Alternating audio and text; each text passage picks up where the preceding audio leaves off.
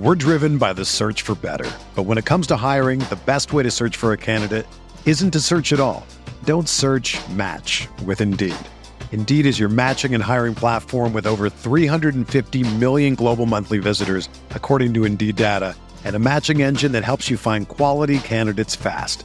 Ditch the busy work. Use Indeed for scheduling, screening, and messaging so you can connect with candidates faster. Leveraging over 140 million qualifications and preferences every day, Indeed's matching engine is constantly learning from your preferences, so the more you use Indeed, the better it gets.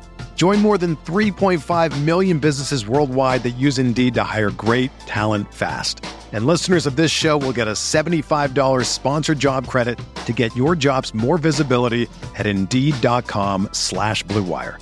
Just go to Indeed.com/Blue Wire right now and support our show by saying that you heard about Indeed on this podcast. That's Indeed.com/Blue Wire. Terms and conditions apply. Need to hire? You need Indeed. This podcast is sponsored by Liquid Death. Are you thirsty? Parched? Do you like dark and eerie, sinister names for your beverages? Then you'll love Liquid Death. Go to liquiddeath.com. Use the promo code BIGBLUE. Blue Wire. Welcome back. This is the Big Blue Banter New York Giants football podcast. I'm Dan Schneider, joined as always by my co-host Nick Filato. Tonight we're here to break down the New York Giants offense on the All-22 coaches film. That's right, both angles, sideline and end zone, in their win over the Colts in Week 17. This was a playoff clinching win. It was a dominant performance by the offense. We went over it on the reaction show from last night, but barely any punts and stops against the Giants offense. They punted once to start the game, which we're about to go over.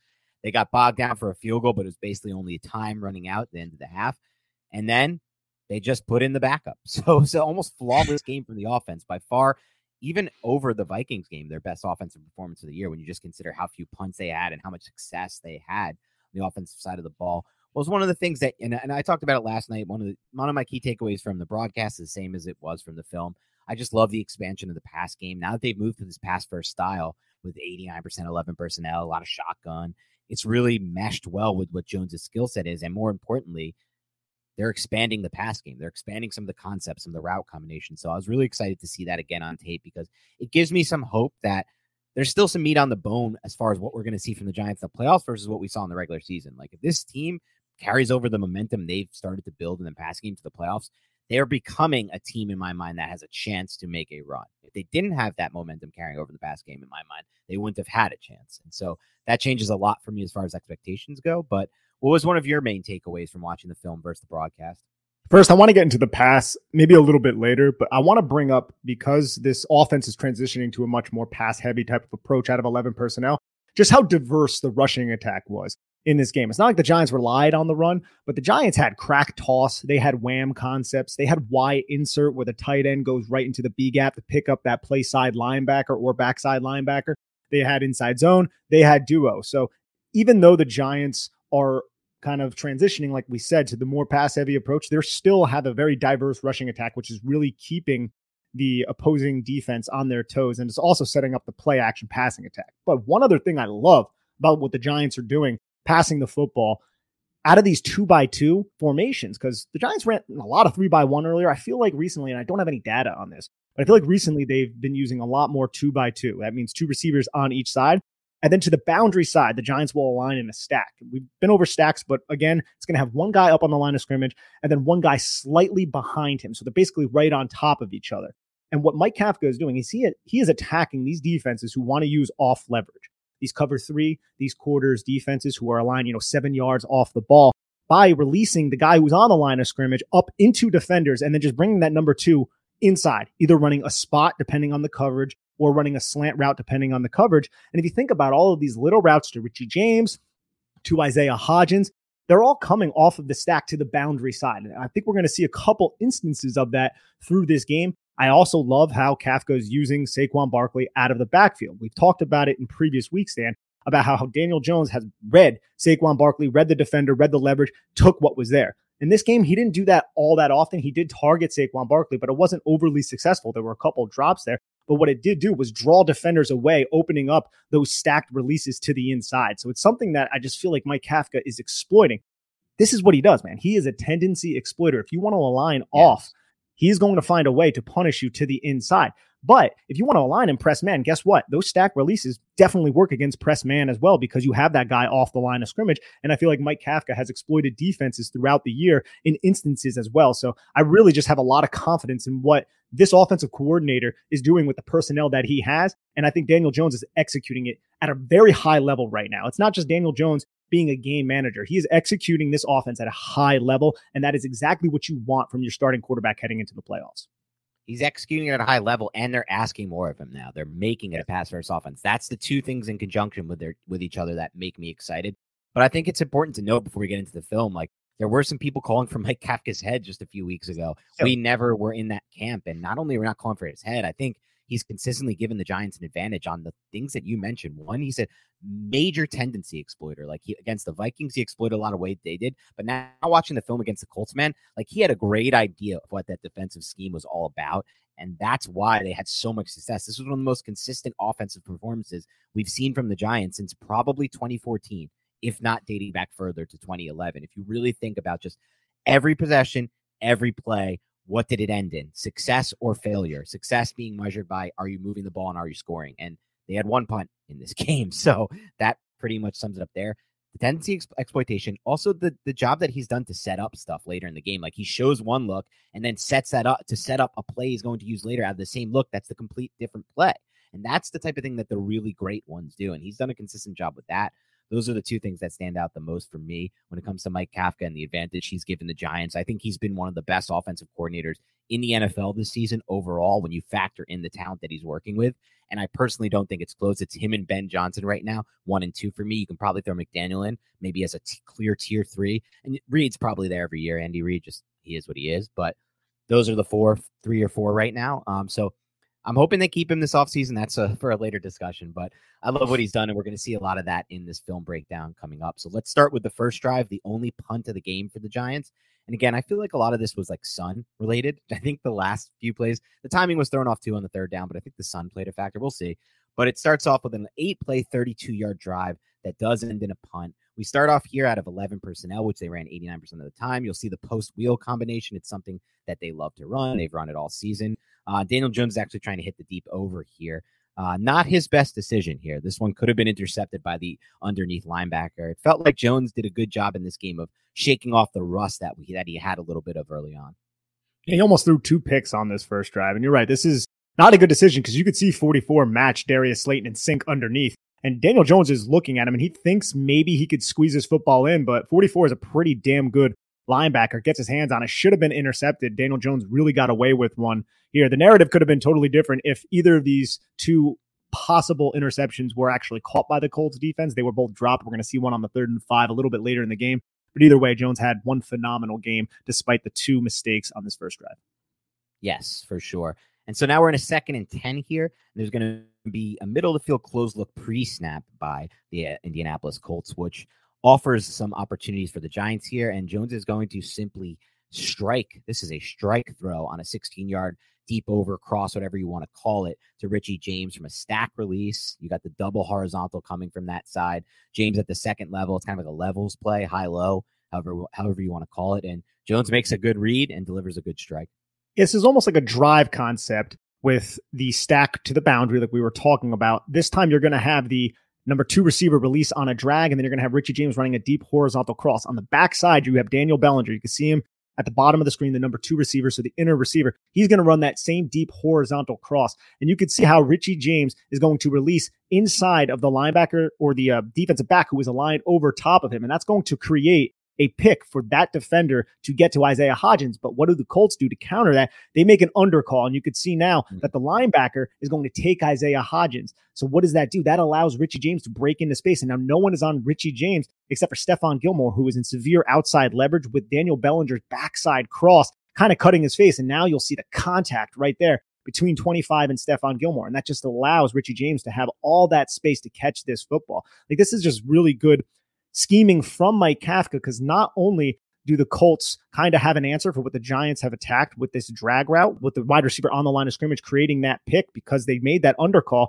But you also have Daniel Bellinger kind of creating traffic for Stephon Gilmore to work through. And now you just have a safety driving downhill at about 10 yards of depth to come down on Richie James. So a really good play call early in the game from Mike Kafka to get Richie James in space resulted in a nice, 16-yard gain for the Giants. Yep. Perfect breakdown by you. I love that. And we need to start clipping some of these and putting them on Twitter or something, because that would be a fun one. It's like a Baldy breakdown. I feel like that was very reminiscent of a Baldy breakdown, but without kind of the, Baldy, I don't want to say hyperbole, but the Baldy intensity. So let's go to this 1st and 10 here. It's just a shotgun run for 2 yards. Nothing too notable on this, except for one thing that I thought was really interesting. I put on Twitter earlier, Nick, watching 73 Evan Neal here on the right side of your screen. He just buries the defender into the ground. This was a fun rep for Neal, stuff we want to see more of moving forward. This is by far and away Evan Neal's best game. Not only just because he has 2 pancake blocks, I think they're both on my timeline right now, but he also was just pretty crisp in pass protection. He had like maybe 2 plays that he got beat around the edge, but Daniel Jones just stepped up in the pocket. It was kind of no harm, no foul. He might have gave up 1 pressure, but watch how he literally gets his hands underneath this defender. I think this is Kwity Paye. He gets his hands underneath, he explodes high to low, and watch how he just drives through his feet. And now he's just using his upper body strength and his core strength to get underneath this defender and then just pile drive him into the ground. An excellent rep right there against Kwity Paye from Evan Neal. I absolutely love to see it. It's great to see the kid actually have a really positive game, because it's been a little bit of a rocky season so far. Yep, and that sets up a 2nd and 8 here, and it goes into what you described earlier. We're seeing more of these 2x2 sets with 2 receivers on each side of the field here. This one I thought was a really, really good job by Daniel Jones, because, yeah, he notices the leverage pre-snap with the cornerback and inside leverage, so he has the quick out. That's fine. That's nothing too crazy. But one thing I just love here, and this is something that's been pretty consistent with Jones on some of the throws he's made. Not obviously, you talked last week about, and I thought you made a great point about the ball placement being a little off on the horizontal crossers when there's somebody coming across the face for a long time. But on these types of throws and a lot of others, the ball placement has been the opposite. It's been pinpoint perfect. And in my opinion, there's a lot of different places you can throw this football as a quarterback, and I see this route being thrown in a lot of different spots from different quarterbacks around the NFL. But in this spot that Jones puts it, it allows for the receiver to kind of catch the ball and then turn up field, spin back towards it. And then this one is played really well by the other corner, who doesn't take the vertical route and it's just kind of like reading Jones's eyes and comes back to make a tackle. If it's not, and that guy carries the vertical route, this is going to be a big post-catch play from Richie James, and it's all because of the ball placement from Jones. Yeah, Daniel Jones rips this in here from the far hash. That's right on a line. Really good velo coming out of his hand. And you could see pre-snap how 22 is kind of cheating in, or maybe that's 32. See how he's stepping towards the line of scrimmage. Daniel Jones just reads it real quickly, knows he's going to have Richie James. Good diagnosis there to get James a football on a quick little out route for a nice solid 7-yard gain. Yep, and that sets up a 3rd and 1 here where we just have a quarterback sneak, so we'll just run that. Yeah, we'll just run through it. Daniel Jones just falls forward. It's really good when you have a quarterback as big as someone like Daniel Jones or like a Trevor Lawrence on these quarterback sneaks, right? They just basically fall forward and they pick it up because they're like 6'6". And now here, 1st and 10, the Giants try something that's really plagued them all year. Just can't seem to get it going. It's the screen game. They're designing a screen for Barkley. They haven't run in a while, so you're hoping, maybe he'll be able to pull it off. But nope, we just can't get this screen game going, man. No, the Giants have struggled all season with this. This is read really well by that play. I can't get his number, but the player who's basically just in the sunlight at the top of the emblem. He just sees exactly what the blocking scheme is and just stays disciplined and just tackles Barkley for a loss of 3. Yep. And that sets up a 2nd and 13 here. Again, 2x2 set here. And we're just going to get actually the first pressure of the game from the Colts. Send an extra blitzer, 5 coming in on Jones. He recognizes that, throws to Breida, who makes a pretty good play post-catch to pick up 8 here. Yeah, this is very, very smart by Daniel Jones to recognize the blitz and then just get the football to Matt Breida because he sees Stephon Gilmore match. I believe that's Darius Slayton on the quick little return route. It's kind of like a crash concept where the number 2 is going to run the deep corner, and then Darius Slayton's just kind of running a return, a spot, whatever you really want to call it. And Matt Breida, I feel like, does a really good job picking up extra yards by cutting that angle off from the defender who's coming down at the near hip to just put the Giants into a manageable 3rd down situation. Yep, right at midfield here, right in the sun. I think it maybe played a factor. Also, you'll see Hodgins kind of get picked and thrown off his route. But here we have a double slant flat, which is something the Giants have used a lot in the last 3 games, and I like it. It's a good route combination here. especially, against this look. It looks like a too high safety look, but it rotates after the snap. That safety comes down to a cover one. But Hodgins just gets thrown off his route by that pick, and that leads to an almost interception. You see how this is, I feel like Gus Bradley, though, accounting for what the Giants have been doing on offense, because you have a somewhat stack, you could say, at the top of the screen to the boundary. So the strong side safety is going to rotate down to the weak side where there would be an in-breaking route, which is exactly what Richie James is running. But Daniel Jones thinks he has leverage with Isaiah Hodgins, who, like you said, gets picked by 44, Zaire Franklin, and then the ball just hits the defender in the face mask, and he doesn't catch it, maybe because of the sun, which is lucky for the Giants. But you're right, man. This is the only punt of the game for Mr. Scottish Hammer himself, Jamie Gillan. Which is always a good sign for the Giants. So we roll into the second drive of the game here. Now this is it. That was it. That was the one punt, and then they just started cooking as an offense. And so the second drive is an 11-play drive. It's a long drive, 71 yards. It ends in a touchdown here. So this was one of the first of 2 touchdown passes for Jones. He also added 2 touchdown runs, 4 total touchdowns. It starts with what Nick was talking about. Like, one thing that I forgot to mention in the beginning when I was talking about Kafka. Yes, he is a tendency breaker. Yes, he does a lot of other different things. But one thing I like about him is he adds new wrinkles both to the run and pass game on basically a weekly basis. And so here you're going to see a little crack toss here with the split flow coming from the fullback, which is Daniel Bellinger, who they've loved to use a lot as the fullback lately, which I personally love when he's in that position. And you get a nice little block from Slayton to spring this 5-yard gain. This one could have been bigger. I think they'll come back to this in the playoffs and they might be able to hit it for a big run. Yeah, Darius Slayton's a tough blocker too. And this is something that the Giants were exploited against the Dallas Cowboys. Remember, we kind of praised Kellen Moore for using a similar concept like this, where it's just crack toss. You take your wide receiver, you block down on the end man on the line of scrimmage, and you kick your play side tackle into space. Now you have Evan Neal moving into space. The center can also kick because he's uncovered. He's over the bubble. There's no one over the top of him. So he kicks around Mark Lewinsky, who does a really good job positioning himself on the outside shoulder of what happens to be the 3 technique. He repositions himself as the 3 technique. Now you have Feliciano. You have 2 receivers blocking down. Now Evan Neal in space. And this ends up going for 5 yards to Saquon Barkley. But I do appreciate this wrinkle, and I like the fact that they have Daniel Bellinger acting as a fullback, because as we'll see later in the game, it's going to lead to a 24-yard gain of the New York Giants off the play action. So just aligning him back there and putting that into the defensive mind is another smart move, and it's also effective because Bellinger, man, he's one damn good rookie. I'll tell you that much. Yeah, man, I'm really excited about Daniel Bellinger, man. He does so many little things right, and we'll talk more about that as the plays come. But it sets up a 2nd and 5 here. And they're going to run a split flow action here with a little orbit motion from Barkley, who's lined up as a receiver. And you'll see him come in motion just before the snap here, or just at the snap here. What does that do? It takes 3 Colts defenders. You can watch it. It's cool to actually watch, right? As we run it from this angle, like watch those 3 Colts defenders and where their eyes are. Now, part of it is also Daniel Jones. They have to continue to keep their eye on Jones since he's proven you need to do that as a runner. But that's 3 defenders who are essentially taken out of the play simply based on the eye candy that Mike Kafka presents pre-snap with the orbit motion from Barkley. That's fun stuff.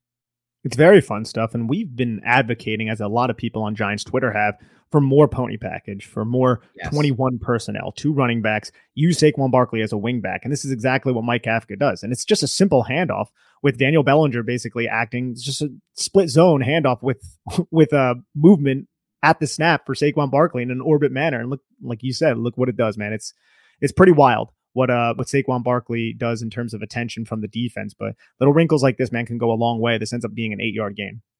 Yep, 8 yards there. Sets up a 1st and 10 here. And you're going to get a blitz again from the Colts. This time they blitz their nickel corner here. The Giants are going to run out of shotgun against the blitz here. And they're going to pick up 5 yards here with Barkley. I don't even know how he fit through this little gap because the blocking is kind of like Nick Gates ends up falling down because he's kind of tripped by Grover Stewart, and Saquon Barkley somehow is able to, you could see it better on the sideline angle than you can on the end zone angle, although we'll show the end zone angle.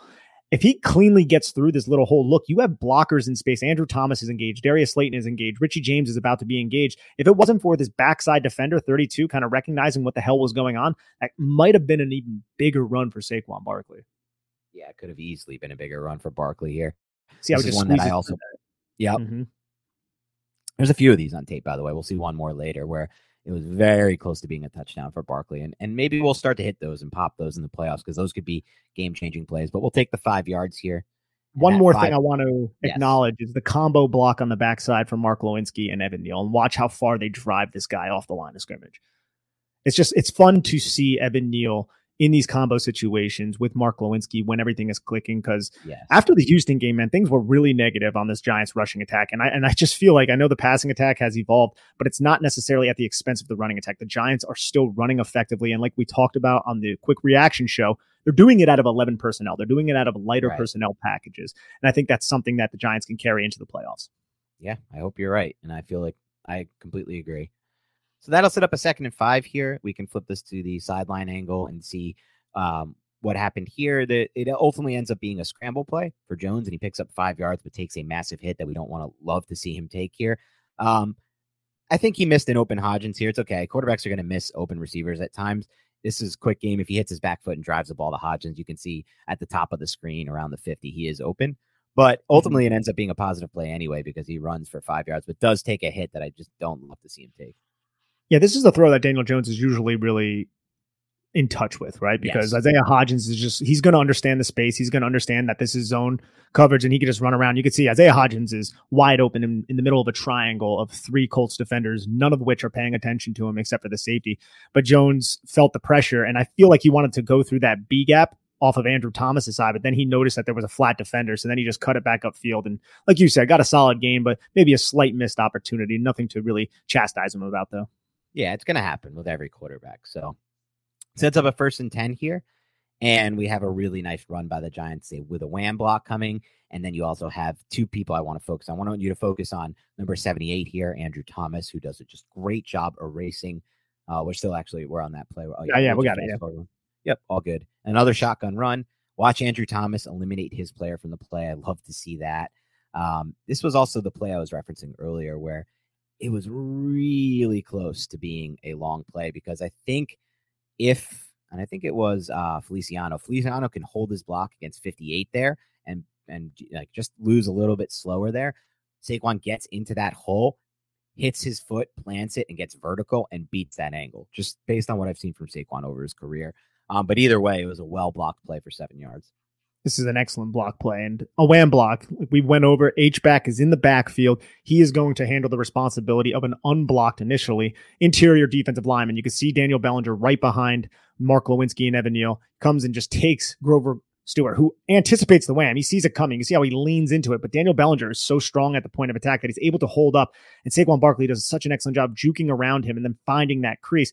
But what this wham block does is this allows Mark Lewinsky to take 56, the end man on the line of scrimmage, which allows Andrew Thomas to just climb up to the 2nd level and just eliminate Zaire Franklin. And you can see Andrew Thomas just bully Zaire Franklin off the spot, man. We've seen the wham and the trap blocks incorporated maybe once or twice every game for the last 5 weeks. I really think the Giants are starting to find a groove with that specific blocking scheme now that Daniel Bellinger is healthy and up to speed, because Bellinger can execute that assignment very well. Yeah, I think that's a great point, and that's just an added benefit. Remember, we lost Bellinger for a decent portion of this season, and now we have him back, and the run game's starting to get back and coordinated together. I don't think that's a coincidence. And you'll see it on this play, the 2nd and 3 play. My brother was at the game, said this was the best blocked run play he's seen from the Giants, maybe in not his lifetime, because he was really young during the 07-08 days when the O-line was actually good. But since that time, basically, and you could just see here, man, like everyone is doing their job here. You got Bellinger taking the 3 technique out of the play here early, which helps a lot on this. You got Mark Lewinsky, who you already said, Nick, had a great game in broadcast on your first view. I think the tape confirms he probably had his best game since early in the season, like the Titans game when he was really blocking well. He does a great job here to climb and take away the Colts 2nd level defender. And the end result here, dude, is like a 19-yard run with just an insane amount of space. Watch this run. Like Barkley is running behind a convoy of blue players here, just clearing the path. It's excellent. It's excellent. And we know the Colts come out in this 4-3 over front. You can see Daniel Bellinger as that H-back. He's going to motion, and then he's going to set right behind Mark Lewinsky. Where's the over front? The 3 technique is going to be to the strong side, which is the field side, which is where Daniel Bellinger is. So the key block is that Daniel Bellinger block, and it's a cut block, right? It's not like he has to hold up at the point of attack against DeForest Buckner, but that's freaking DeForest Buckner, Dan. And he has to cut him. That is not an easy assignment. But what does that do? As we talked about with the wham block, that allows Mark Lewinsky to go right after Bobby Okereke. And that's exactly what happens because Bellinger executes his block. Nick Gates is going to block down on that 2-eye technique. John Feliciano is going to pull around. And then watch just Glowinski. Glowinski, this is so quick. He moves so well when he is on the lateral plane, right? Like, look how fast Mark Lewinsky is able to cover ground and cut off 58's angle to Saquon Barkley. That is an excellent freaking high-level block by Mark Lewinsky. And we have been critical of Mark Lewinsky, in my opinion, rightfully so, because of his unfortunate, I guess, just play style as a pass protector. But man, when it comes to the run game and he's able to get that free release and climb up to the second level, he's able to do this. And this is something that can really just spring Saquon Barkley for long gains in the playoffs. So hopefully the Giants can continue to run the football as effectively. And who is one of the key cogs of this blocking scheme? It's number 82, rookie Daniel Bellinger. Yes. Yeah, who plays almost all the snaps at this point for the Giants, despite obviously them moving to this 11 personnel look, which is only one tight end on the field for all but 11% of the snaps. It's Bellinger, almost all of those snaps, as it should be. I mean, he's really proven himself as a rookie. So that sets up a 1st and 10 here. It's a 1 yard gain for Breida here. Matt Breida just gets the football and he tries to find a space. Evan Neal kind of loses his block against Kwity Paye, who does a really good job slanting inside and giving Evan Neal some trouble. Breida ends up getting tackled for a 1 yard gain. That sets up a 2nd and 9 here. Again, what Nick said earlier shows up. It's a 2x2 set, which again, I agree with you. I mean, we don't have the data to back it up, but just from the eye test, watching all this film, they've definitely started to incorporate this more over the last 3 weeks. And you just have a switch release. You have a little slant pattern here with Isaiah Hodgins. Does a good job just creating natural separation with a push off. They're never going to call. Like, you can. This is both. First of all, the corner has his hand on Hodgins like early in the route, which is going to confirm they're never going to call offensive pass interference, in my opinion, once that happens. So then just use your strength, use your body to create that last second separation. And the timing, again, with Jones and Hodgins has just been phenomenal. It's been great. And this play is kind of a microcosm of what Mike Kafka is doing with the New York Giants passing attack. Because at the bottom of the screen, the field side, you have that switch release with the number 1 running the slant and the wheel route, something that Mike Kafka has done the entire season. Only earlier in the season, they were attacking with a backside drag route. They didn't have a backside drag route because instead you have a stack at the top of the screen to the boundary side with Saquon Barkley releasing in that direction. And that's going to take the underneath defender. And then you could see how Richie James, or that's Darius Slayton, I believe. Darius Slayton is on the line of scrimmage, Daniel Bellinger off the line of scrimmage.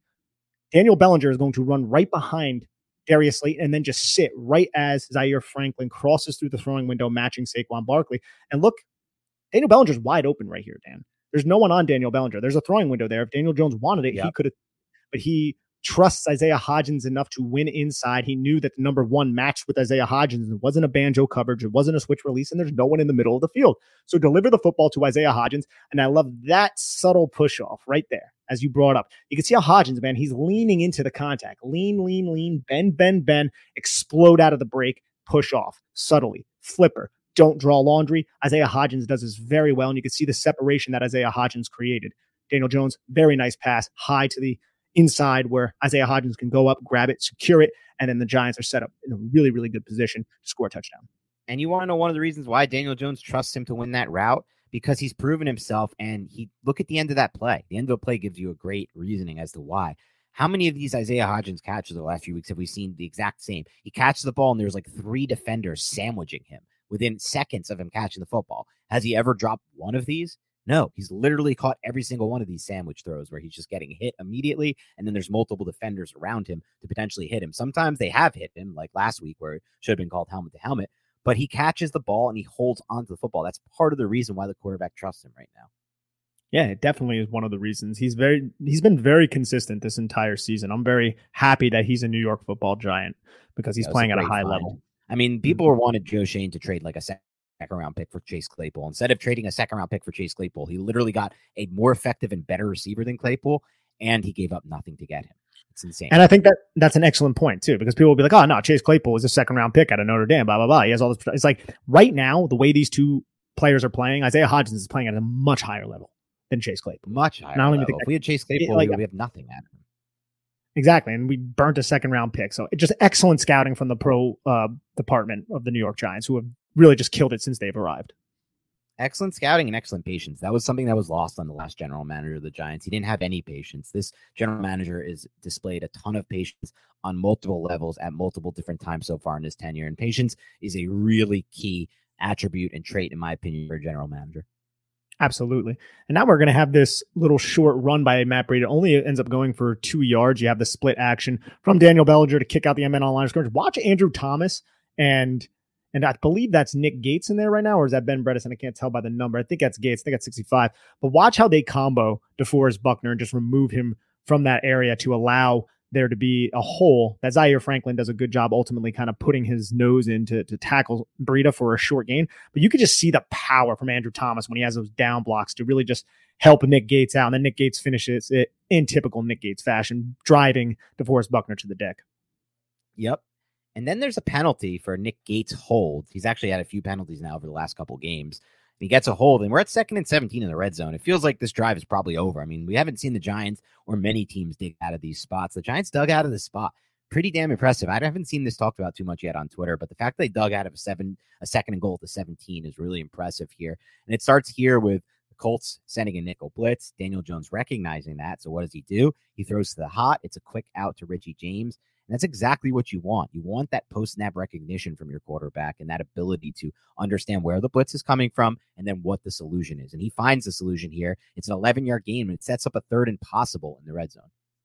This is Matt Breida in the game. I'm wondering if the Colts anticipated a run. It was out of shotgun. Breida was offset to the opposite side because that nickel blitz, the Giants abused the nickel blitz, right? And you could see Daniel Jones quickly processes it. And it's not like the Colts really had a contingency over the top for Richie James if he were to be on an outbreaking route. The safety is who assumes that responsibility, who is kind of inside and off of Richie James by 10 plus yards. So Daniel Jones quickly diagnoses it and throws it to Richie James, who catches it with about 5 yards of separation between him and that safety driving downhill. And James almost scores on this play, ends up scoring on the subsequent one though. Yeah, so there sets up the 3rd and goal, and we start to see one of the biggest evolution in Daniel Jones's game. It's his pocket manipulation here. We're starting to see a guy who used to be one of in my mind, the worst red zone quarterbacks in the NFL becoming, actual weapon and a good red zone quarterback. Why? Because he's able to manipulate the pocket. He's able to create by moving. And one thing he's done so well, and this has been consistent really all year with Brian Daboll and Mike Kafka and Daniel Jones, his ability to keep his eyes downfield as a runner, which allows him to have the opportunity to find and make plays like this one, where a receiver, the route stopped and James just kind of freelances here, and then gets back open, and Jones is able to find him because he's keeping his eyes down the field as a runner. He's maneuvering, he's moving, he's showing himself as a threat as a runner, which forces Colts defenders, whoever's defending this team, to kind of at least try to get out of the passing lane and make a stop on him as a runner. And then he finds the throw, and that's what he did here. And this is a really phenomenal play by the quarterback here. This is, you can look at this in a lot of different ways, like good on Richie James for not giving up on the play, no doubt, that's cool. But this is literally all the quarterback here. This play is a dead play, really well defended by the Colts, and the quarterback's ability to create off platform and off script is what leads to a touchdown instead of a field goal. The quarterback is phenomenally Daniel Jones, but I also think we should highlight the 3 receivers to that side. This is a 3-by-1 set, and Giants have not really used 3-by-1 yet this game, but they come out in the red zone, got to have a situation, 3rd and 6, 3-by-1 set. Watch how Daniel Bellinger runs the deep over. Richie James runs the spot, and then you're going to have Darius Slayton kind of running, if you want to call it a post. He's just running on the back end line. Watch how they all adjust their routes when Daniel Jones steps up in the pocket and starts to move to his right. They all turn, and they all know they're in a mode of extemporization at this point. Daniel Jones is doing his thing, and this is something Daniel Jones has done. All 3 of them change their route, and I think Richie James just does a phenomenal job because 33, he's in position to block James off from the outside. So James kind of swats him away and then just runs right to the goal line. And you can see just how in rhythm and how cohesive James and Daniel Jones are. Because once James turns, Daniel Jones is firing this football and right into his belly. I feel like all 3 of those receivers did an excellent job, and I can't speak high enough of Daniel Jones on these types of plays. You're right, man. His red zone efficiency and his ability to extend plays with his legs has been phenomenal, specifically over the last 4 games. Yeah, it's been night and day, and it's been a big reason for the improved offense. So this drive ends in a touchdown. Giants now go up 7-3. They never look back in this game after that. I mean, they're going to get this score to 31-3 at one point. I believe it was 24-3. I think it was 31-3 and 31-10. But the next drive we have here is another touchdown drive. Now back-to-back touchdown drives. It's a 9-play, 64-yard drive. It starts off with a miss. Here you see kind of like an interesting route combination from the Giants. It's double verts with double cross. But ultimately, I think this is all kind of to try to clear out for Saquon Barkley in the flat. And even Daniel Jones kind of looks off into the middle of the field at first, in my opinion, to kind of hold those defenders. But it's well played by the Colts here. The the linebacker recognizes this, gets to the flat, and it's an incomplete throw. And I feel like the Colts did a good job all game kind of matching Saquon Barkley every time he went to the flat, which is one reason why the Giants were able to have so much success in the short and I guess the intermediate levels of the field on the quick passing attack, was because we know that teams have not covered Saquon Barkley well enough in the past, and Daniel Jones always took it. Well, now this team focused on it. That opened up other aspects of the Giants offense that Daniel Jones really exploited. And that really speaks to his growth and development as a quarterback as well. Yeah, well said. And now we're going to see another 1st and 10 because there was a penalty on the Colts to set up an auto first. Giants are going to try to run out of the, no, this is not a run here. Oh yeah, the Giants try to run out of the gun. Sorry. Missed this one, and it's a 1-yard loss here to set up a 2nd and 11. Yeah, sets up a 2nd and 11. Giants come out, 11 personnel, shotgun, attempt to run. And Darius Slayton, man, I just wanted to kind of highlight this play because Darius Slayton now, the play gets blown up, but watch how he takes on 26. He's in line, basically acting as a second tight end, right? And him and Nick Vannett right next to each other. He gets his hands inside of 26 pretty well. Cool. And if it wasn't for 58 filling this perfectly, Saquon Barkley is going to be able to bounce around 26, but 26's job was a slant inside anyways. It's just Darius Slayton kind of held up at the point of attack. And it's one thing about Darius Slayton I've kind of appreciated over the last, I would say probably since the bye week, is just his ability as a blocker. I really feel like it's come along this season, although he's always been a pretty solid blocker, but we more so think of Sterling Shepard in that manner. Yeah, that's a good point. That sets up a 2nd and 11 here. Giants are going to go to quick game here. It's another play where you can see so much trust from that Daniel Jones has in his receiver Hodgins, because he leads him into contact again, which is fine because Hodgins catches everything, even if there's a guy coming down to hit him. He never has those alligator arms, right? He never sees the hit before it's coming, and he does a good job securing this for 5 yards, set up a 3rd and manageable. He does, and you can see that cornerback at the top of the screen, the field cornerback playing the out route. Has a zone cover 2 type of look on Daniel Bellinger, so they're not really worried about Daniel Bellinger when he's aligned outside the numbers. So watch, he's in his own position, but towards the sideline, waiting for Isaiah Hodgins to go to an out route, and he's just trying to cut that, right? And Hodgins makes the catch and tries to pick up a couple yards. 58 does a good job kind of tackling and securing him to the ground, but this puts the Giants in a 3rd and 6 spot. Yeah, 3rd and 6, got to have it play here, and we get a really good play here from both Daniel Jones and from tight end Daniel Bellinger. Here you're going to see Jones stay patient with this, stay in the pocket, do a good job of not panicking in the pocket like he used to in his older years, and just sit in there, wait for it to get open, and deliver a strike here to Bellinger. And Bellinger makes a really tough catch here. This is not an easy catch to make. This is not an easy catch at all. He kind of has to box this defender out like a basketball player, man. He positions himself, and Daniel Jones is throwing into the sun, I think, at this point, right? If I'm not mistaken. I mean, he looks like he might be in a shade, but either way, or Daniel Bellinger might be catching this into the sun, and he makes this catch in traffic with the guy draped all over his back. This is kind of like a Jason Garrett type of play, man. You're just going to run 3 curls and just stop at the sticks. And Daniel Bellinger just does it so smoothly. Maybe Jason Garrett would be a Hall of Fame coach if Daniel Bellinger was here last year.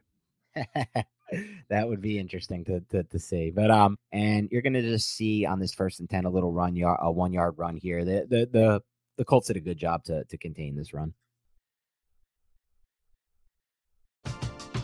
We're driven by the search for better. But when it comes to hiring, the best way to search for a candidate isn't to search at all. Don't search, match with Indeed. Indeed is your matching and hiring platform with over 350 million global monthly visitors, according to Indeed data, and a matching engine that helps you find quality candidates fast. Ditch the busy work. Use Indeed for scheduling, screening, and messaging so you can connect with candidates faster. Leveraging over 140 million qualifications and preferences every day, Indeed's matching engine is constantly learning from your preferences, so the more you use Indeed, the better it gets. Join more than 3.5 million businesses worldwide that use Indeed to hire great talent fast. And listeners of this show will get a $75 sponsored job credit to get your jobs more visibility at Indeed.com/Blue Wire. Just go to Indeed.com/Blue Wire right now and support our show by saying that you heard about Indeed on this podcast. That's Indeed.com/Blue Wire. Terms and conditions apply. Need to hire? You need Indeed.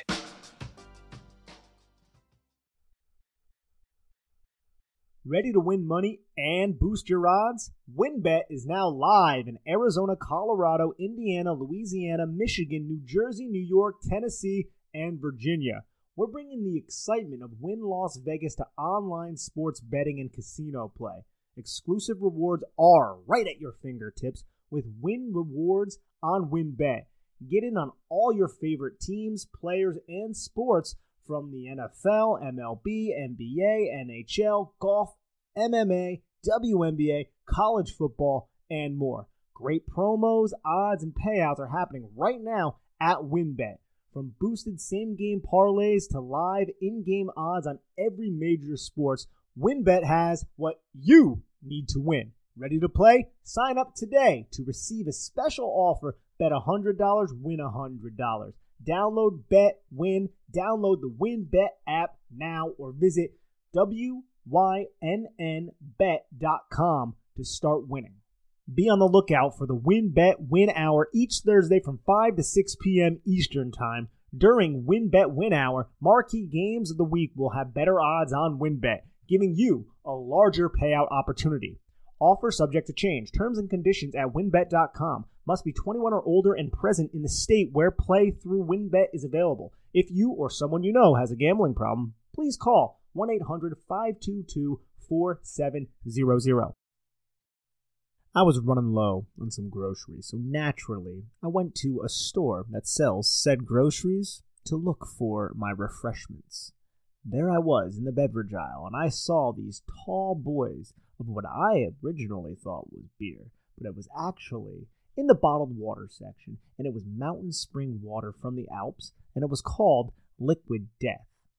And I thought to myself, do I want to try this beverage that is named Liquid Death because I hear it brutally murders your thirst, and their recyclable tall boy cans are helping to bring death to plastic bottles. And they also donate 10% of their profits from every can sold to help kill plastic pollution. Those are some pretty cool causes. So I bought myself some Liquid Death, and I enjoyed it. I was parched, and then I drank it, so I was not. So if you want to try some of this Liquid Death, go get Liquid Death at your local Whole Foods Market, Target, and Stop and Shop stores, or find a Liquid Death retailer near you with their store locator tool at liquiddeath.com/bigblue. That's liquiddeath.com/bigblue.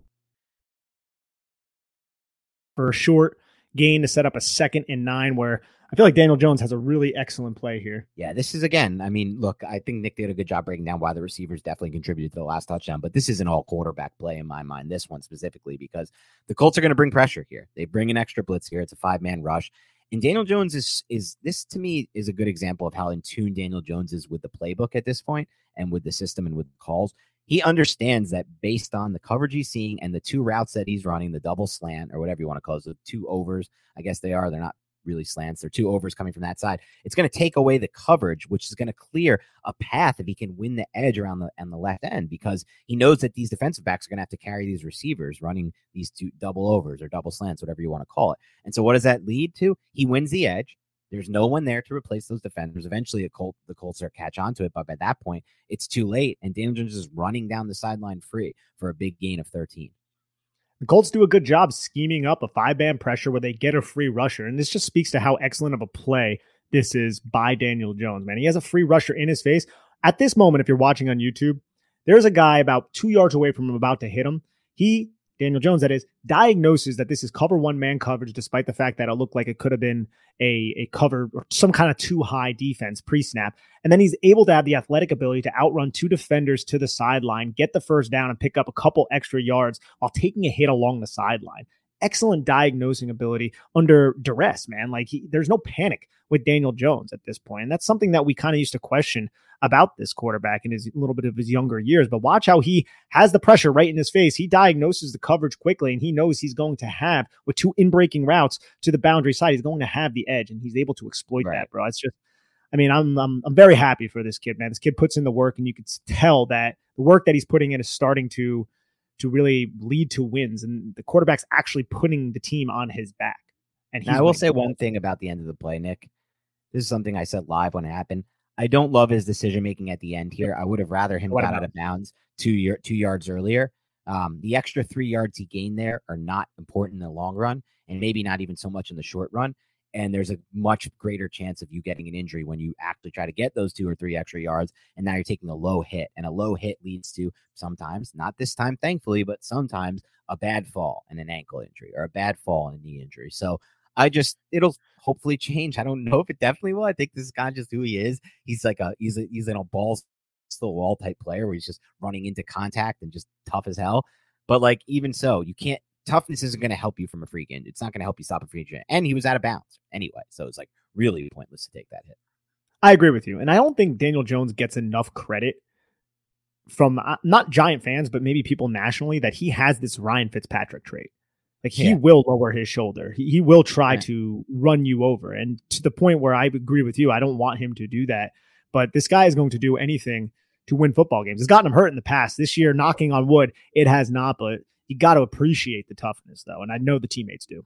Yeah, they definitely do. And you'll see that later in the game when he gets a late hit and they just rally right to his defense. And so this sets up a 1st and 10 here, and we're going to see what we talked about earlier.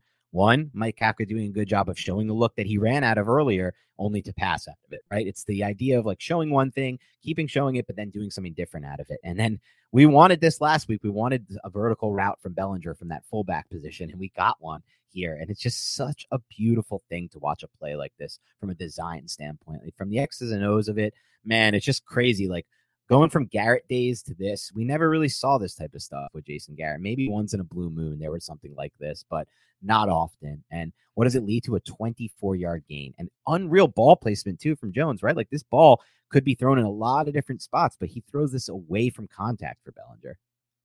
He throws it away from contact. It's over the top of the underneath defender, and it's not leading him right into Stephon Gilmore, who came off his route. Well, watching on the sideline angle, because this is one of my favorite plays. We saw Daniel Bellinger have a 16-yard catch on something similar from an offset I position last week. He ended up fumbling it. This is a straight I formation, something the Giants do not run. It's 12 personnel. Last week against Minnesota, it was 11 personnel. But watch what the play action element does to Zaire Franklin, number 44. And watch Saquon Barkley's path and how smart this is, because the Giants are going to form a double team with Feliciano and Glowinski on the top of this 2-eye technique, right? And watch how Saquon Barkley does not bounce this into the B gap where Daniel Bellinger is running. Instead, he kind of goes back to the A gap to create a screen on number 44. I don't know if Barkley did this on purpose or not, but this is really smart, because watch 44. 44 is stepping back like he's going to drop into coverage, but then he sees Barkley bounce back inside, and watch how he kind of shifts his weight back inside like he's going to go towards the line of scrimmage. There's that slight indecision on what the hell is going on and who has the football that really allows Daniel Bellinger to blow right past 44 and the other defender. I think even that subtlety of Saquon Barkley not going to the B gap and cutting it back to the opposite A gap really froze those linebackers for a split second to allow Daniel Bellinger to come open here. And just like you said, great throw from Daniel Jones to not get Daniel Bellinger killed. And you can really appreciate it from the sideline angle as well. The orbit motion is another thing that kind of just gets into the Colts' head. Like, what the hell is Darius Slayton doing running behind the I formation? You can see just how much space Daniel Bellinger has. This kind of like fullback leak, tight end leak, something that Kyle Shanahan runs quite often type of play. Yeah, broke it down perfectly, Nick. I love it. And just fun to watch this type of stuff happen for the Giants now. And that sets up a 1st and goal after this play.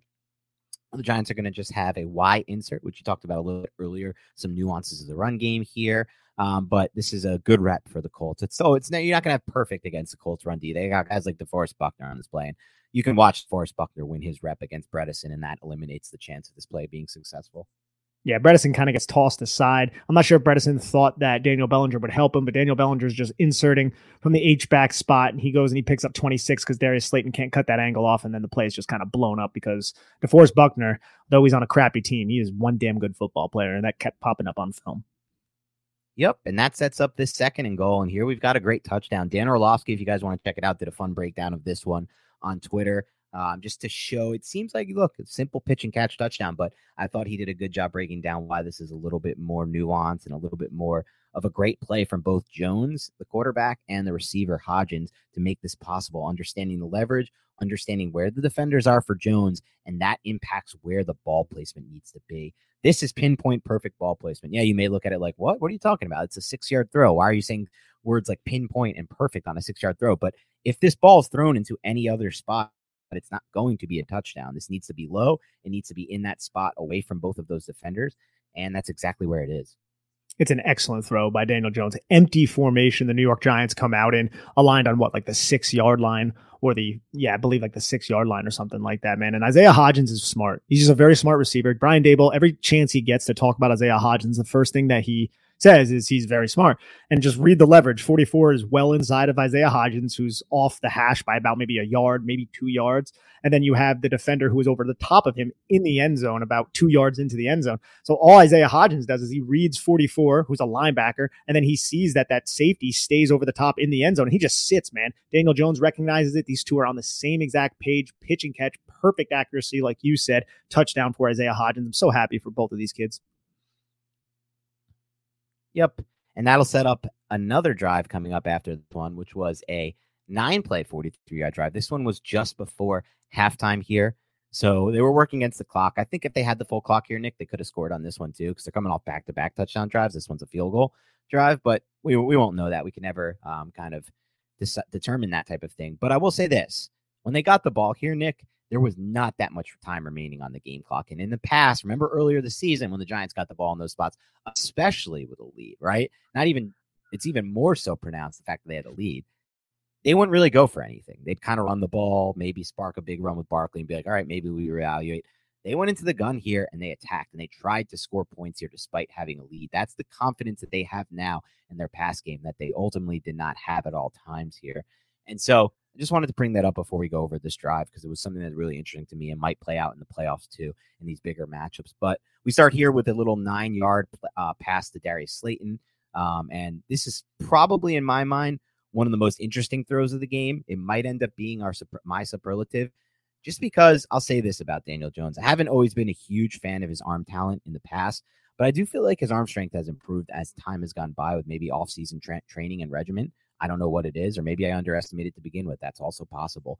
But it takes a lot of arm talent to be able to get this throw to the intended target here, Darius Slayton. It's a good job by Slayton, too, to extemporize and find a spot for Jones to throw it into. But man, oh man, Jones is being dragged to the ground here. So this is a completely off-balance base, and yet he has enough arm strength to get this ball right on the money to Slayton. It's not like there's some like massive open window, right? It's not like two Colts defenders fell and Slayton's just standing there open. There's still Colts defenders right around the intended receiver. So it's not like you can really afford to just like lob this ball out there or throw it off target. You got to rip this thing on the money like he did here while being tackled by a defender just before his knee hits the ground. It's pretty insane.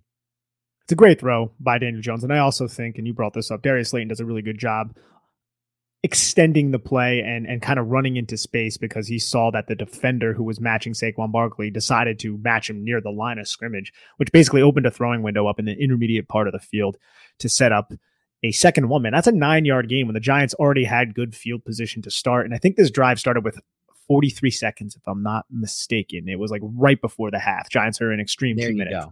Yep, that's extreme 2-minute. And they won't even try that earlier this year. That's a huge sign of things to come in my mind. And that sets up a 2nd and 1 where they just hit the quick out to Richie James here. Nice little play for the Giants to kind of get out of bounds, keep the clock stopped, and pick up a first down. Yeah, Giants, again, boundary stack. It's going to be a quarters type of look from the Colts. You're going to have Darius Slayton kind of clear out and just draw the attention. You can see how both 33 and the other defender who kind of cheats outside, he has no chance, the inner defender on Richie James. And 33 is paying attention to Darius Slayton, who is a vertical threat. So you just run Richie James right at the 50, just get the football to him. Quick, decisive throw from Daniel Jones. Yep, sets up a 1st and 10 here. And we're going to see something we've seen at times throughout the season with the fast 4 motion with Saquon Barkley motioning to the 3 receiver side. And what does it all do? What's the point of it all? To set up this quarterback draw run from Daniel Jones. And I'll say this, if the block at the second level reaches, and it's a hard block to make, but if they reach that block, there's going to be a lot more space for Jones. And I think he's going to cut it back inside, run, and then slide, hopefully. I don't know if he'll slide. He's Daniel Jones, but it ends up being a 9-yard game. But this one they'll come back to because this one could have been an even bigger play. I think this is a 7-yard game, but either way, this is something the Giants run this all the time. Like every time you start to see the fast 4, it's typically a quarterback draw because look what the linebackers are doing. They all just shift. And this is more so an RPO. Like I believe that Daniel Jones could throw this because you have the 3 stalk blockers. Like they're actually going to block. They're not just like cheese dicking it because they know Daniel Jones is going to take it. But when the second level defenders all shift like they are right at this moment, if you're watching on YouTube, it would be dumb for Daniel Jones to not run the football. So he takes it's just Feliciano is a step behind from blocking that linebacker, and it only goes for 7 when it could have went for maybe 20. Yeah, exactly right. And so it sets up a 2nd and 3 here. This is just a good play by the Colts here. They try to hit Barkley, but it ends up being a 2-yard loss. Yeah, now Barkley is in the flat. You can see how 51, I believe that's Kwity Paye, bites up, and now you have Barkley with a defender who is over the top of the stack with some depth. He reads it really well, gets down to Saquon Barkley, and ends up making this tackle or just forcing him out of bounds, which kind of leads to what would eventually be a field goal attempt, even though there are two more plays or a couple more plays, but a negative play at this point with the clock ticking. We're just lucky that Saquon Barkley got out of bounds. Yeah, good point. I think they had one timeout at this point. So sets up a 3rd and 5 here for the Giants, and you're going to get a 7-yard scramble run by Jones to keep the drive alive. I think when he watches this one in film, he might have wished he threw this ball to Bellinger, who was open for a moment there. But instead, he decides to kind of just use his legs here and create 7 yards. Yeah, I don't think he even realized that Bellinger came open because he abandons at this point when Bellinger is starting to break and turn around. It's a cover 2 type of defense. You can see too high. Bellinger runs free because Daniel Jones kind of ends up running to the opposite direction, picking up a couple yards with his legs. Another tough run by Daniel Jones. He doesn't run through any contact, but he has to cover a lot of ground, ends up picking up the first down.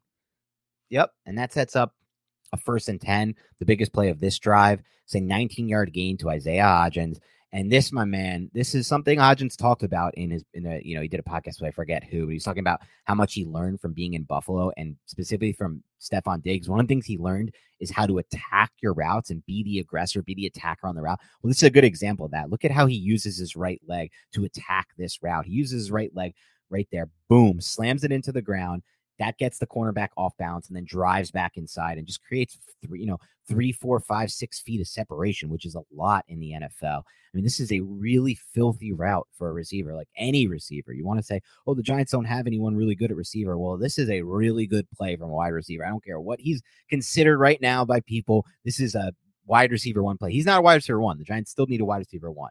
I'm clear on that. I understand that. You guys are all right about that. But this is the type of play that wide receiver 1s make. They create that kind of separation on a route. This is excellent. You have Isaiah Hodgins in the slot, 2x2 set. He gets isolated against a linebacker. Watch how the linebacker has to shift over the top of Isaiah Hodgins, like right before the snap, because Saquon Barkley is going to flare to the boundary where you have 2 routes. That's going to shift one of the linebackers over to the boundary side, which is going to open up the middle of the field and give Isaiah Hodgins that 2-way go, which he is ultimately going to win inside. But you're right, man, that stanky leg, that hard outside jab foot. And watch the head fake and the shoulders. His shoulders and his head are both turning into this break at the top of his route, and he goes inside, and look what that does. This is a linebacker. There's a mismatch already. He didn't even need to do all this. This is just theatrics at this point, right? Like, he can win inside against this linebacker, but he really gets him to bite to the outside. And I'm telling you, man, this is one of the most underrated parts of Isaiah Hodgins' game is his ability to fake and manipulate defenders at the top of his breaks. He does it every single game. He does it when he doesn't get targeted sometimes. And he is, if his name wasn't Isaiah Hodgins, and if it was, say, a Justin Jefferson, rightfully so. Obviously, Justin Jefferson is going to get a lot of attention because he is a superstar. But if this was Justin Jefferson, I guarantee people would be talking about how nasty of a move this is. I know it's against a linebacker, but still, we've seen him do this against cornerbacks as well. It's a very, very great trait to have, and, and I really appreciate seeing it every week. It's a real joy to watch. Yep. And so now that sets up a 1st and 10. Time's running out at this point. I think it's like 13 seconds, Nick. So they really have to be cognizant of the clock. They don't want to get anything in bounds because then they can't get the field goal off. I would say Jones probably wishes he had this one back, maybe because Richie James is open on this route and he's just not looking in that direction at any point, which is fine. That's going to happen. That's not the read, right? The read is to the left. So it's a quick hitting play. You don't have that much time, but they'll see it on tape and they'll know that they could have potentially had a touchdown here with James. Yeah, I'm wondering if that defender who's in the middle of the field would have vacated like he did. It looks like he does. He looks like he vacates to get Saquon Barkley anyway. So yeah, you have that stick and nod route by Richie James from the number 2 position. He would have had a ton of space, but either way, it's tried to get the football into Saquon Barkley's hand, ends up going incomplete, which was probably for the best anyways. And that sets up a 2nd and 10 here, the last play of the half. Just going to throw it out of bounds here. This is probably designed to, if there's something that looks good, throw it, but otherwise, most likely just get it out of bounds and help us maintain the field goal opportunity. Exact. Smart move, get the field goal, get out of there with a big lead in the first half. Yep. And so now we roll into halftime here with a massive lead. This is the first blowout game of the Giants season. First blowout in a long time, man. Largest margin victory since 2014, which is, again, just absolutely insane and fun. They finally had a really fun blowout win. And so this halftime drive, the first drive of the half, doesn't start out great here. The first play, it's a 6-yard gain, a nice little quick game hit by Jones to Slayton, but Slayton doesn't secure the ball after the catch, and it's a fumble. Fumbles kill, right? Well, not necessarily against the Colts, I guess, but this is not the best way to come out of the half. You're all hyped. You have your halftime script. Darius Slayton puts it on the ground and the Colts celebrate, but the Colts don't really do anything with this, right? This ends up being I believe, did the Colts kick a field goal after this? I don't think so, because it's just 10. They didn't score a touchdown, so they didn't even get anything out of this, right? Yeah, they didn't get anything out of it. Oh my God, that's insane. But we'll go over that on the defensive pod. But that sets up a sixth drive, 6 play, 62 yards for a touchdown. One of Daniel Jones' rushing touchdowns, his first rushing touchdown. Yeah, 6 play, 62-yard drive. It starts off here with a no gain for Barkley. I just feel like Gates was beat pretty bad on this play, which is going to happen against a pretty good interior defensive line at times. Yeah, I believe that was DeForest Buckner. You could see him just basically swim right around Gates, a move that we've witnessed Dexter Lawrence perform several times this year, and that's really smooth, man. Watch how he lands that inside arm on the inside shoulder of Gates and just brings the outside arm over the top, creating all that separation. Gates is holding him, but to no avail. DeForest Buckner, man, like we said, he's a very good football player, and he made several plays like that throughout the game. Yep, and that sets up a 2nd and 10 here. Huge play here from the Giants offense here. It's a 28-yard connection from Daniel Jones to Richie James here. Excellent play, decisive quarterbacking from Jones. Ball's on the spot. Timing is great. That's been the key, man, to this upgraded pass offense. The timing is so good, and it gives the throw gives the receiver a chance to run after the catch. Yeah, I'm not really even 100% sure how James was able to evade this tackle. Like, it seems like this guy's in position to make this tackle, but James does an excellent job, like bringing his feet so far to the inside and turning that tight corner that cornerback doesn't even look like he gets a hand on Richie James, who ends up picking up several extra yards. And this is just an excellent way to get the football out of your hands when you have somebody right in your face, because 44 Zaire Franklin, he sees the C's part and he just runs directly at Daniel Jones. So Daniel Jones is waiting for James to get out of his break, and then he delivers the football in stride for a big game. And that's going to set up another 1st and 10 here for the Giants. And you're going to see a 2x2 stack to the boundary. This is something Nick was talking about. And what does that create here? It creates a little hole for Daniel Jones to find Daniel Bellinger for 8 yards. Daniel Jones is quick with the ball. He's decisive, and the delivery is right on time. And again, look, Saquon Barkley is going to flare out. What does that do? It's going to draw that defender who is not Stephon Gilmore, I guess you can call him the apex, even though that safety is kind of cheating down, but the apex defender, the guy who's between Stephon Gilmore and the end man on the line of scrimmage, he's going to widen. Then you have the linebacker, so Bellinger's just going to cut his route off and then just act as a spot route between both of those defenders, with Darius Slayton clearing out the safety and the cornerback. Just take what is there. Daniel Jones does that well. Daniel Bellinger falls through contact. Nice, solid game. Yep. And that's going to set up a 2nd and 2 here. And they're just going to run a little zone read here. Jones is going to decide to keep the ball and get 3 yards. Despite the defensive end crashing, the corner plays this well. And this is the biggest hit Jones takes all day, the scariest hit, at least in my mind, from an injury standpoint. You just don't want to see your quarterback taking a hit right at the knees. Like Stephon Gilmore is just like he can hit, man. Like we saw that. He's kind of like an a-hole too, with the way he plays. An a-hole, he is, right? He's kind of like an a-hole. Like he did this against the Chargers. Like I've seen him do this type of stuff all year. It's fine, like it's legal, but like, and again, it is legal, so whatever. But like, this is like that could have been an injury. I'm all about like defenders. If the quarterback wants to run at you, you should right. He's allowed as hard as possible. Yeah, and Jones, luckily, he just pops right back up though because he's a tough SOB. Okay, and that sets up a 1st and 10 situation after that 3-yard gain. It's a little 5-yard catch for Richie James. Quick game again. Jones delivers it on time, and it sets up a 2nd and 5. And this is another reduced stack, right? These guys are really tight off the line of scrimmage. And you can see the off leverage. So what do the Giants do? They just run Daniel Bellinger.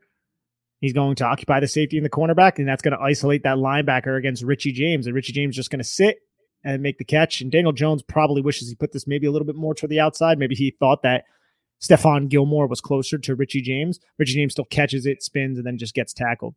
The Giants are just eating against the Colts defense in that area of the field to the boundary against the off leverage. I mean, how many throws have we kind of discussed throughout this tape, Dan, where the catch was made in that area of the field?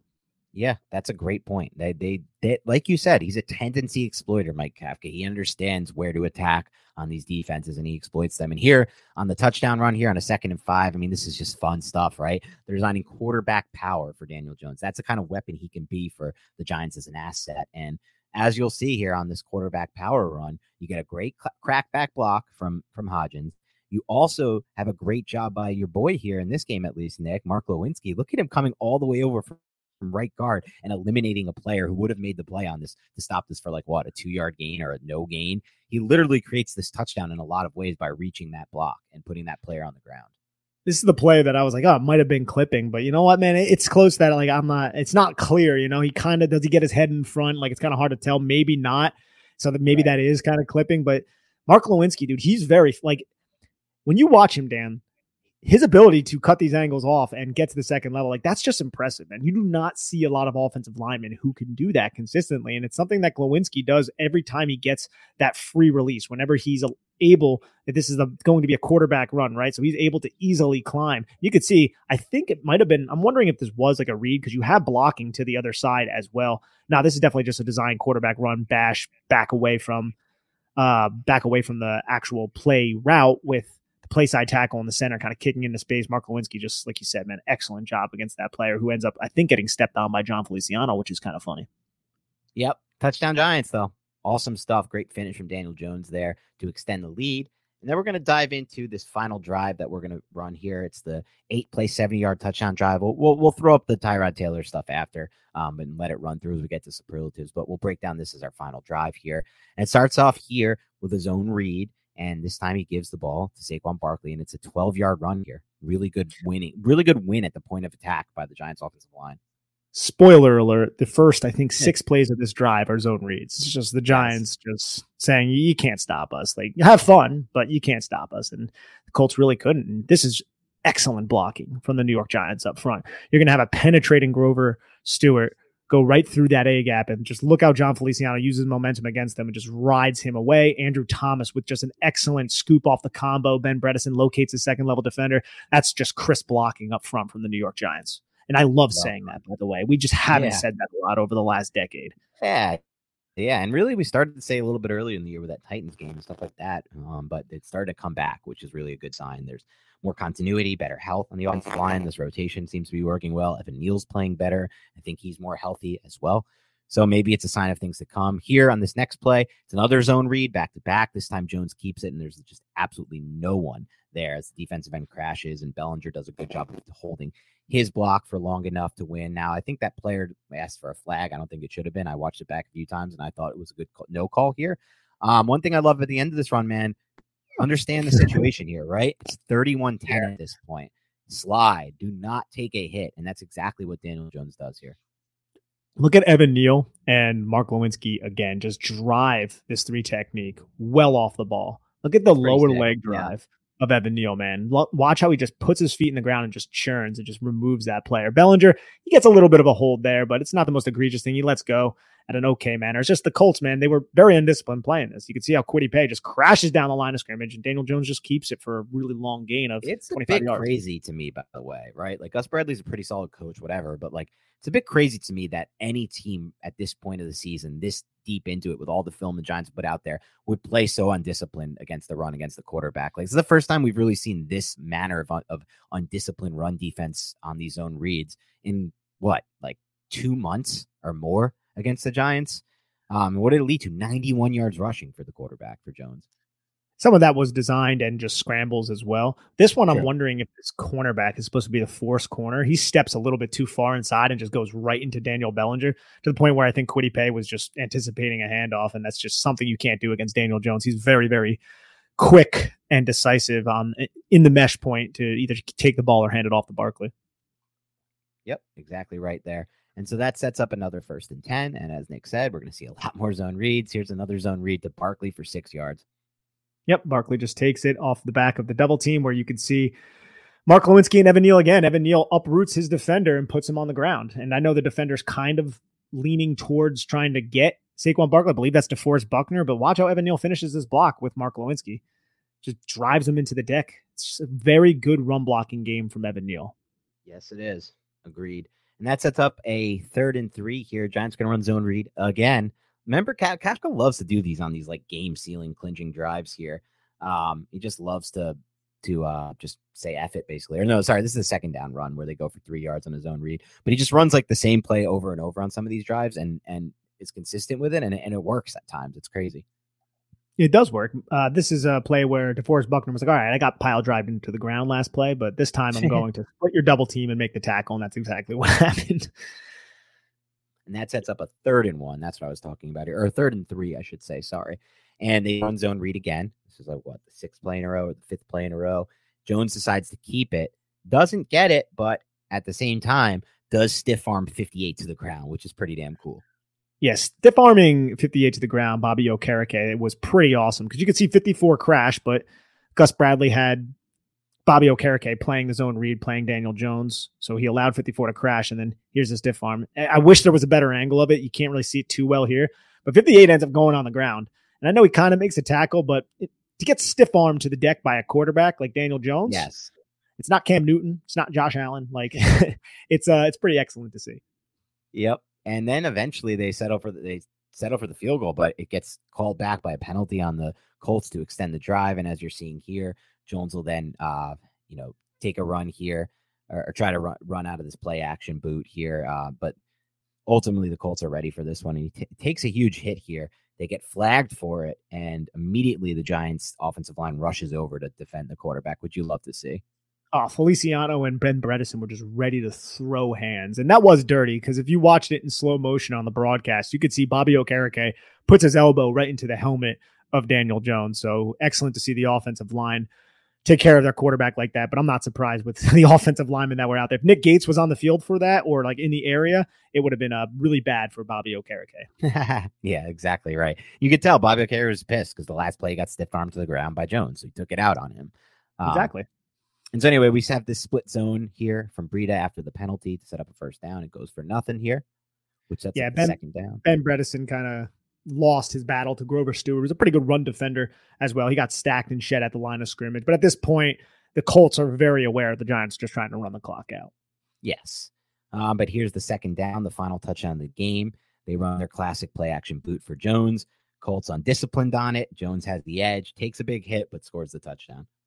And not only were the Colts undisciplined on it, because 26 was supposed to come in and maybe be the contained defender, even though 33 is out there. But watch what Daniel Bellinger does to 26. 26 is trying to go through the C gap. Daniel Bellinger just slaps him in the back and 26 falls. And then Daniel Bellinger removes the cornerback by running a route, which allows Daniel Jones to run around the edge. It's just one of those reps, man, that like, it won't show up on the stat sheet, but it's pretty fun that Daniel Bellinger just made that guy whiff. He falls on the ground. He gets up. He doesn't really have a clue on what the hell's going on. Like, look at 26. He's like, oh, well. Where the hell am I? What's going on? He gives somebody in a block, no idea who has the football, and then Daniel Jones is just trotting into the end zone. Freaking love to see it. It's pretty funny how you break that down because it is like a nice like non-box score type of thing because not only does he get the guy on the ground, but then he impacts the play in another way by just running a route to clear out the other defender. Exactly, yeah. And again, like it's not like he pancaked this guy. I think this guy was expecting Daniel Bellinger to contact him, so he leans into the contact and Daniel Bellinger was just like, whip, bye. I wish Chris Berman was here to make a really cool sound effect. And then, like you said, eliminate the other defender. Whoop. Yeah, whatever he does, man. It's pretty cool. But, man, it's just fun to watch, man. It's fun to watch. The rackings like Daniel Bellinger on a block. Nah, that's no good. All right, we try. All right, let's run the tape for the last Tyrod Taylor stuff, and then let's get into some superlatives as we run that through. So I'll start it up here. Let's talk about your unheralded player of the game. I think I know who's going to get this for you, but I want to hear it anyway. That's actually curious because I'm not really 100% certain who I want to give it to because like Isaiah Hodgins is someone that I feel like I could easily go with. He's kind of heralded. Richie James is heralded, but I'm going to go with Evan Neal on this one because I feel like he had an excellent game. And when offensive linemen have great games, like I think on Twitter, we follow Evan Neal enough to where we discuss it. Right. But it's not like they're scoring touchdowns or anything like that. Some of it can kind of go under the rug. I feel like relative to the other film we've seen of Evan Neal, this was substantially better. So I have to tip my cap to him because he wasn't the best player out there, but damn, he was so much better than he's been in the past. So I'm going to go with Evan Neal. Is that the player you thought I was going to go with? I actually thought you were going to go with Mark Lewinsky. So I'll give it to Mark Lewinsky, who also had some key blocks. I mean, the block he made on the play we just talked about to reach that was super impressive, and it wasn't his only super impressive block of the game. So I'll go Lewinsky. How about for you, the best throw you saw on tape? The best throw I saw on tape? Look, there were plenty of throws that you can go with.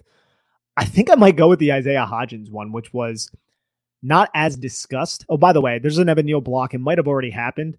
I'm actually going to go back to the previous play. There's an Evan Neal block here. I put it on my Twitter where he kicks out into space and he eliminates a defender, and it's so awesome to watch. Maybe it didn't happen yet, but either way, you'll see it soon.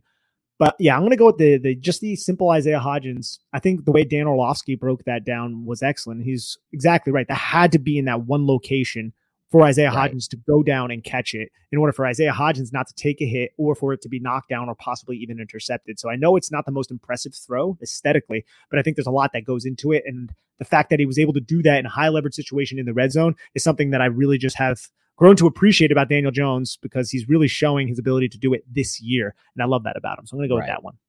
That's a fair take, and I think that's a good one. I'm going to go with the throw we went over where he was being tackled to the ground and then gets the ball out to Slayton anyway. I mean, that's just a lot of arm talent that, not all quarterbacks can make that throw, which is always a good sign. Whenever you're saying about your quarterback, not all quarterbacks can make that throw, I think that's a good sign. Let's go with the best route.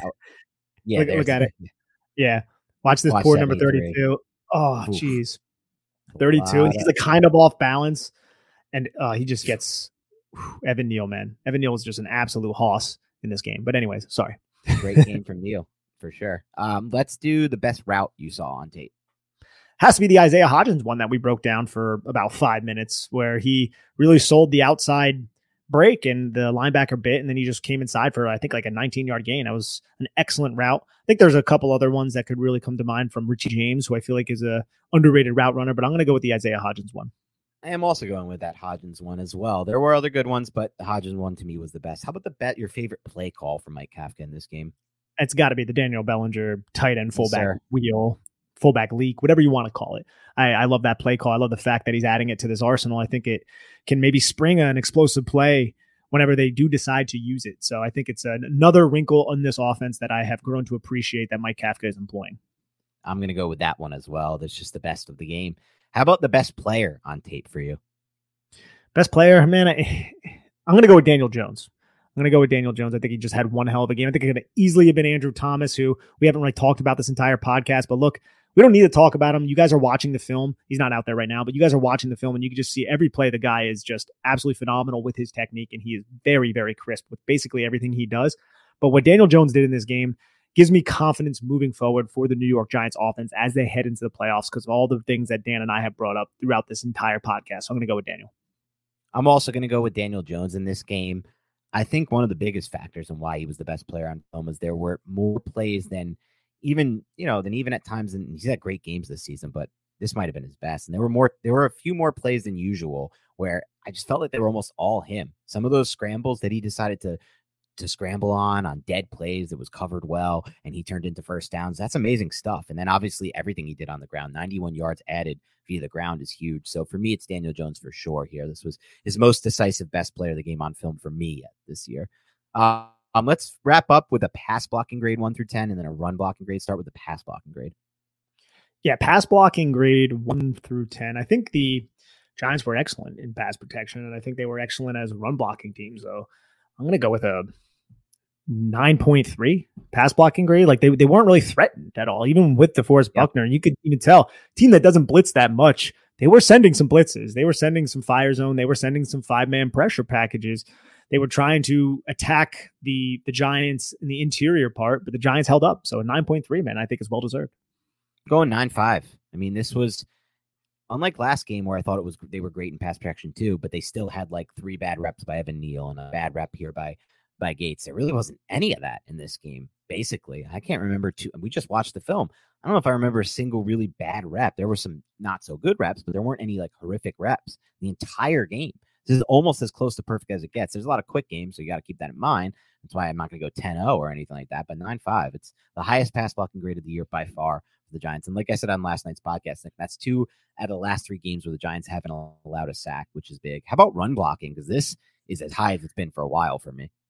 Yeah, the run blocking was excellent in this game, and I think it was also excellent because there were different types of run blocks, right? It wasn't just the same old thing. They were executing different assignments, and they were doing it, to me, it looked like they were doing it really well, right? Like they were blocked up very well against the defensive front that's not terrible. Like the Colts suck, but their defensive front is not terrible at defending the run. I'm going to go with an 8-6. There were a couple plays where I feel like DeForest Buckner just absolutely blew up the interior offensive lineman. It's going to happen against really good football players like DeForest Buckner. But overall, I feel like it was really solid. I don't remember, Dan, the last time we had a run blocking grade that was even above 8. So this is it's pretty freaking excellent that the Giants are playing this well and this cohesively at this point of the season.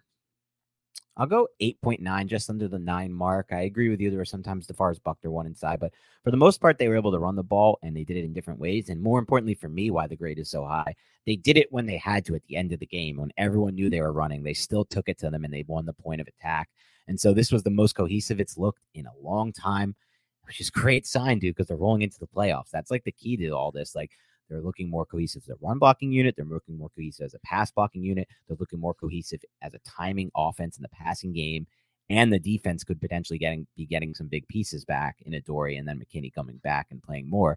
That could help them. So we'll see what happens, but this is a very exciting time. We'll wrap up there. This was the offensive film breakdown. Keep it locked. Got one more thing. We got the Giant win here. Yes, I saw it in the background, and I have it here. And I got to say, Greg Hanlon, look, I'm doing this contest with my girlfriend where we're going to read a book every month. And if whoever is the winner, whoever reads the most pages, the most books in a year, they're going to be able to pick out the next dog breed of the dog that we are going to get. Oh, that's huge. I'm going to destroy Diana. Like I already told her, like I can, like, if I'm in a reading mood, I fly through books, right? And she's relying on the fact that football season comes around August and it kind of consumes all of my time, that I'll kind of die off at the end of the year. But the first book that I'm reading is A Giant Win by Tom Coughlin and Greg Hanlon. So I wanted to shout it out, and I'll probably finish it in a couple days whenever I decide to start reading it. And it's my book for January, and I'm probably going to have a second Bulldog, but I haven't really decided on that part yet. Okay. Well, we'll see what happens there. And shout out to Greg Hanlon, who, by the way, as a little spoiler, now that Nick brought it up, we will be having Greg on the show to talk about the book and bring up some awesome Giant stories in the off season. I think is what we figured, just because it's a better time to do it. But I have the book as well. I started it. I'm a few pages in, but not nearly as many as Nick. And I'll probably wait until actual off season to start to really dig into that, because I don't have much time yet until the end of all this. But yeah, great book, and we wanted to shout him out for sure. So anyway, for everyone else, have a great rest of your week, and we'll talk to you tomorrow on the Defensive Film Breakdown.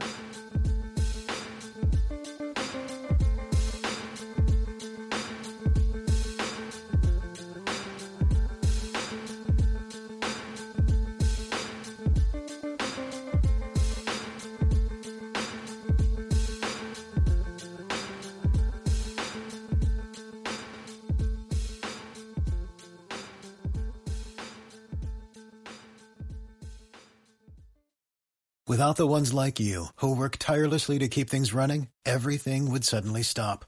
Hospitals, factories, schools, and power plants, they all depend on you. No matter the weather, emergency, or time of day, you're the ones who get it done. At Grainger, we're here for you with professional-grade industrial supplies. Count on real-time product availability and fast delivery. Call, click Grainger.com, or just stop by. Grainger, for the ones who get it done.